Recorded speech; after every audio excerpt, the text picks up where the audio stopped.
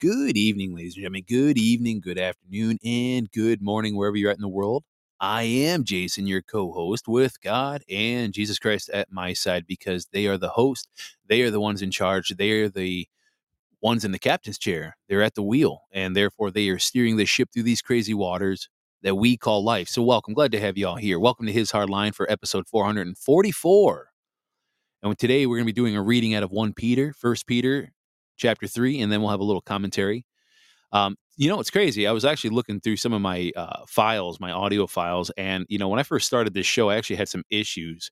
And some of my shows actually got deleted, some of my earlier shows. And they weren't even ones that I deleted on purpose. They were somehow, I don't know what happened, but they ended up going missing. But anyway, I was like counting through them, and I actually saw that I did 481 episodes. I was like, man, I'm like, where did those 35, 36 odd episodes go? Like, they're gone. But that's all right. No big deal. But anyways, yeah, I mean, technically I would be at actually 481, so pushing 500, but whatever. Who's counting? Who cares? But anyways, glad to have you all here. It is Friday, February 10th, 2023, and I just want to say thank you for joining us here at His Hard Line. I was debating whether or not if I was going to do a show tonight, because tomorrow I do have a face-to-face state assembly meeting tomorrow. So, of course, and that meeting is, I got to drive a couple hours away. And so I was debating about getting up earlier tomorrow morning to do the show live or do it now. So I was like, we're just going to do it now because I like sleeping in, especially when you have to wake up at 2 a.m. It's just kind of nice when you don't have to wake up any earlier than you have to. You know what I mean? So I was like, we're just going to knock it out. And I almost decided to take 2 days off because, I always do a podcast free Saturday or Friday, depending, what me and the family are doing. But my wife was like, just go get your podcast done. We'll do family game night here, when you're done. We'll let Haven stay up a little late. I'm like, all right, cool. I'm like, that's cool. Because I don't want, I don't really feel like getting up any earlier tomorrow. So here we are. So we are going to be reading out of, again, 1 Peter chapter 3. And I am reading out of the New American Standard Bible today, not the New American Bible Revised Edition. Today I am reading out of the New American Standard Bible, the NASB 95. And this one is not as long as the last few, but still 22 chapters, but not too crazy. And this is what it reads. In the same way, you wives, be subject to your own husbands, so that even if any of them are disobedient to the word, they may be won over without a word by the behavior of their wives. As they observe your pure and respectful behavior, your adornment must not be merely the external, braiding the hair, wearing gold jewelry, or putting on apparel, but it should be hidden. It should be the hidden person of the heart, with the imperishable quality of a gentle and quiet spirit, which is precious in the sight of God. For in this way, the holy women of former times who hoped in God also used to adorn themselves, being subject to their own husbands, just as Sarah obeyed Abraham, calling him Lord. And you have proved to be her children if you do what is right without being frightened by any fear. You husbands, in the same way, live with your wives in an understanding way, as with someone weaker, since she is a woman, and show her honor as a fellow heir of the grace of life, so that your prayers will not be hindered. To sum up, all of you be harmonious, sympathetic, loving, compassionate, and humble, not returning evil for evil or insult for insult, but giving a blessing instead. For you are called for the very purpose that you would inherit a blessing. For the one who desires life to love and see good days must keep his tongue from evil and his lips from speaking deceit. He must turn away from evil and do good, and he must seek peace and pursue it. For the eyes of the Lord are toward the righteous, and his ears attend to their prayer, but the face of the Lord is against evildoers. And who is there to harm you if you prove zealous for what is good? But even if you should suffer for the sake of righteousness, you are blessed. Do not fear their intimidation. Do not be in dread, but sanctify Christ as Lord in your hearts, always being ready to make a defense to everyone who asks you to give an account for the hope that is in you, but with gentleness and respect. And keep a good conscience, so that in the thing in which you are slandered, those who disparage your good behavior in Christ will be put to shame. For it is better, if God should will it so, that you suffer for doing what is right rather than doing what is wrong. For Christ also suffered for sins once for all time, the just for the unjust, so that he might bring us to God, having been put to death in the flesh, but made alive in the spirit, in which he also went and made proclamation to the spirits in prison, who once were disobedient, when the patience of God kept waiting in the days of Noah during the construction of the ark, in which a few, that is 8 persons, were safely through the water. Corresponding to that, baptism now saves you, not the removal of dirt from the flesh, but an appeal to God for a good conscience through the resurrection of Jesus Christ, who is at the right hand of God, having gone into heaven after angels and authorities and powers had been subjected to him. And that, excuse me, is the reading of 1 Peter chapter 3, verses 1 through 22. So, kind of a fairly shorter chapter. Now, in the first 2 chapters of his letter to the scattered Christians of Asia Minor, Peter has made 3 things abundantly clear. The first, were believers' future with God, who caused us to be born again, is absolutely secure. Second, Christians are God's holy people. That means that we are set apart here on earth to accomplish his purposes. Third, believers may very well suffer in this life even for doing good. That's right. Hardship sometimes comes to those who seek to live as Jesus did. Now, in chapter 2, Peter revealed that God's holy people are called to live in submission to every human authority, even those human authorities who may cause us to suffer. Now, in this chapter, he extends that idea of submission to Christian wives.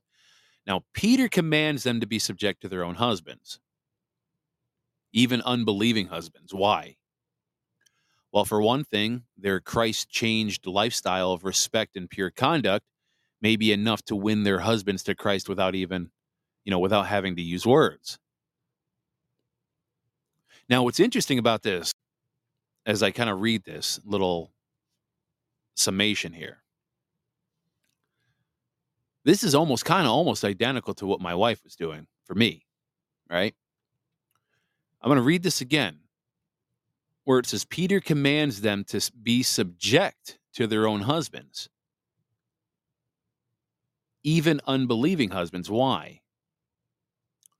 Because their Christ-changed lifestyle of respect and pure conduct may be enough to win their husbands to Christ without having to use words.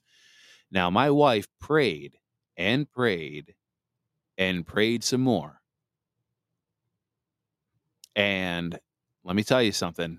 We have a little inside joke now. See, once upon a time when I was the husband that I was, I never was, which was a good man, I was never a good husband. I may have been okay at best, but that wasn't very often. My wife prayed and prayed to God. And even though she didn't really submit to me as what most people think in their minds, right? They think, oh, she's just submitting to whatever he says and does. No, no. She submitted her faith that I would come around, right? She submitted not just faith that I would come around, but she submitted herself to Father, most importantly.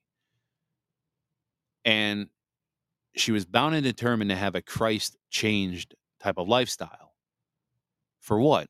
For respect and pure conduct.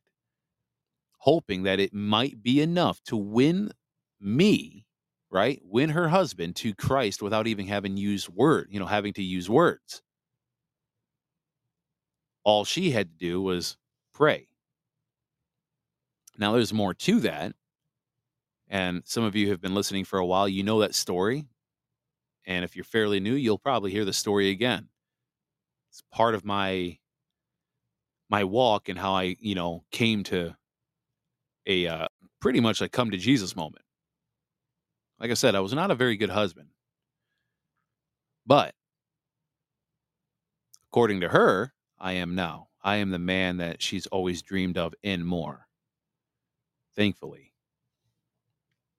But that's all because of God. That wasn't because of my own doing. That was all because of God.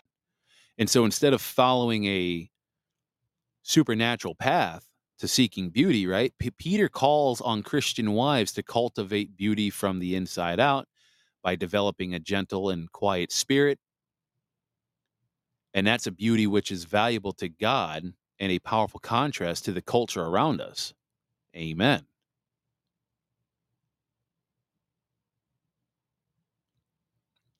So taken together, Peter calls the least powerful people in that time and place, including slaves and women, to become powerfully influential. And they can use their freedom in Christ to willingly submit and serve, allowing the world to see how Christ brings both beauty and fearlessness to those who follow him. But like I said, my wife and I never did finish that thought, but my wife and I have a little inside joke. I always tell her, I'm like, you and God conspired against me. And she laughs. She goes, yeah, we did. Oh, yeah, I say that all the time. I said, you and God conspired against me. If God was talking to me right now, he'd probably say kind of something like this. Yeah, Jason, what's your point? So what? We conspired against you. Whoop-dee-doo. Aren't you glad we did? Otherwise, you'd be living a continual life of sin. Yeah, he's right. I would. If I didn't have a wonderful wife praying for me. If you can't tell, I really like that echo effect. But seriously. And so Peter also addresses Christian husbands, commanding them to give honor and respect to their wives.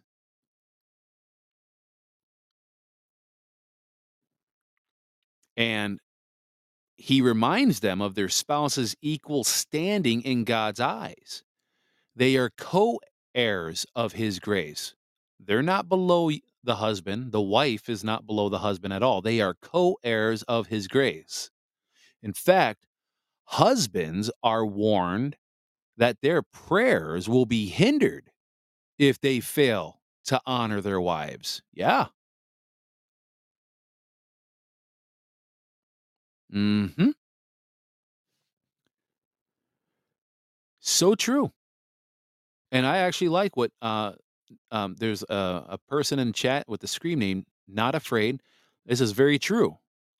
They put in here, the more we die to self, the more powerful he becomes in our lives. Yes, indeed. And this is what I've been trying to convey to my buddy at work who has been struggling. And I think he's getting it. I really think he's getting it. But he's been kind of struggling to literally push himself aside and lay himself at the Lord's feet, humbling himself and truly coming to the realization and admitting to God, saying, God, I can't do this. My ways don't work. I've been doing it wrong all these years, and now it's time I need you. He's starting to get it. We have to die. The old self has to die. That's why when people always ask me, oh man, I can't believe you used to be a DJ. I bet you were awesome. I'm like, yeah, I was all right. I was all right. Don't you miss it? No. What was your DJ name? I'd rather not talk about it because I killed that guy. That guy's gone. People look at me like I'm weird. They're like, what? I'm like, yeah, I killed that guy. That guy's gone. He died a long time ago and he's never coming back. And people don't understand what I mean when I say that. I said, one day you'll understand. But like I said, like it says right here, he reminds them of their spouse's equal standing in God's eyes. And he reminds husbands that, and he warns them that their prayers will be hindered. They won't be answered if you fail as a husband to honor your wife. Your prayers will not be answered. And so next, Peter addresses all the believers, commanding us to set ourselves aside for the sake of being unified together. So then he tells us to refuse the natural human instinct of seeking revenge when we are insulted or treated with evilness. Now, I know that's a tough one for a lot of us to swallow. That's a big, tough pill to swallow. You mean you're telling me, Father, that I need to refuse my natural human instinct, the human condition that's set within me to want to seek out revenge when somebody does evil against me? Really? You want me to refuse that? Um, yes, you need to refuse that. Oh, okay. But Father, that's hard.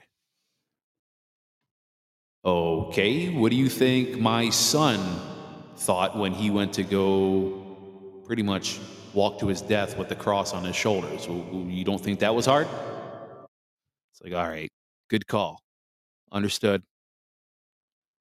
Yeah, we're supposed to refuse natural human instinct. 'Cause you don't think Jesus wasn't sad and angry at the same time of what they were doing to him? You know? And so part of our purpose as the set apart people of God is to give blessing to those who hurt us. Nancy said, excuse me, not Nancy, Not Afraid said it right here. If we desire forgiveness, we must forgive. Yes. And this is what I was telling my buddy at work. I said, part of your journey, buddy, I said, is not only just to let go and let God handle this whole thing. I said, but if you are hanging on to resentful feelings from other people like your brother, your stepfather, or whoever else you got in your life that has been very nasty to you, I said, you got to forgive them, man. I said, I'm serious. You got to let that go. I said, that's part of your depression. That's part of why you're angry at times, why you carry the burdens and the weight of the world on your shoulders when you don't have. I said, you got to let that go, man. I said, this isn't just about you and your wife and fixing your marriage. I said, God needs you to know. He needs to know that you are going to let everything go out of your hands and off of your shoulders and hand it over to him. He wants to know you're going to trust him with everything. And so Peter quotes from both David and Isaiah to support a particular point. And this is that God's people have always been called to live set apart lives, influencing their culture, even though suffering, right? Even through suffering. And in fact, it may be God's will for us to suffer because we are doing good. And so if that happens, how should we respond? Well, in our hearts, Peter writes, we Christians should honor Christ as Lord, and we should fully submit to him. As we do so, we will be changed, living with great hopefulness, even in our suffering. And those who know us will see that and think it's strange, and they'll wonder, how can he live like that after all he's been through or after all she's went through? And they will ask Peter. They will ask, and Peter says, how can you be so hopeful in these terrible circumstances? That's what Peter says. How can you be so hopeful in these terrible circumstances? So here's the thing. We must be ready to tell them. And Peter writes with gentleness and respect, the story of how we came to be redeemed by God through faith in Christ. But it matters that we continue to do good so that even those who accuse us of wrongdoing will be ashamed. Yeah.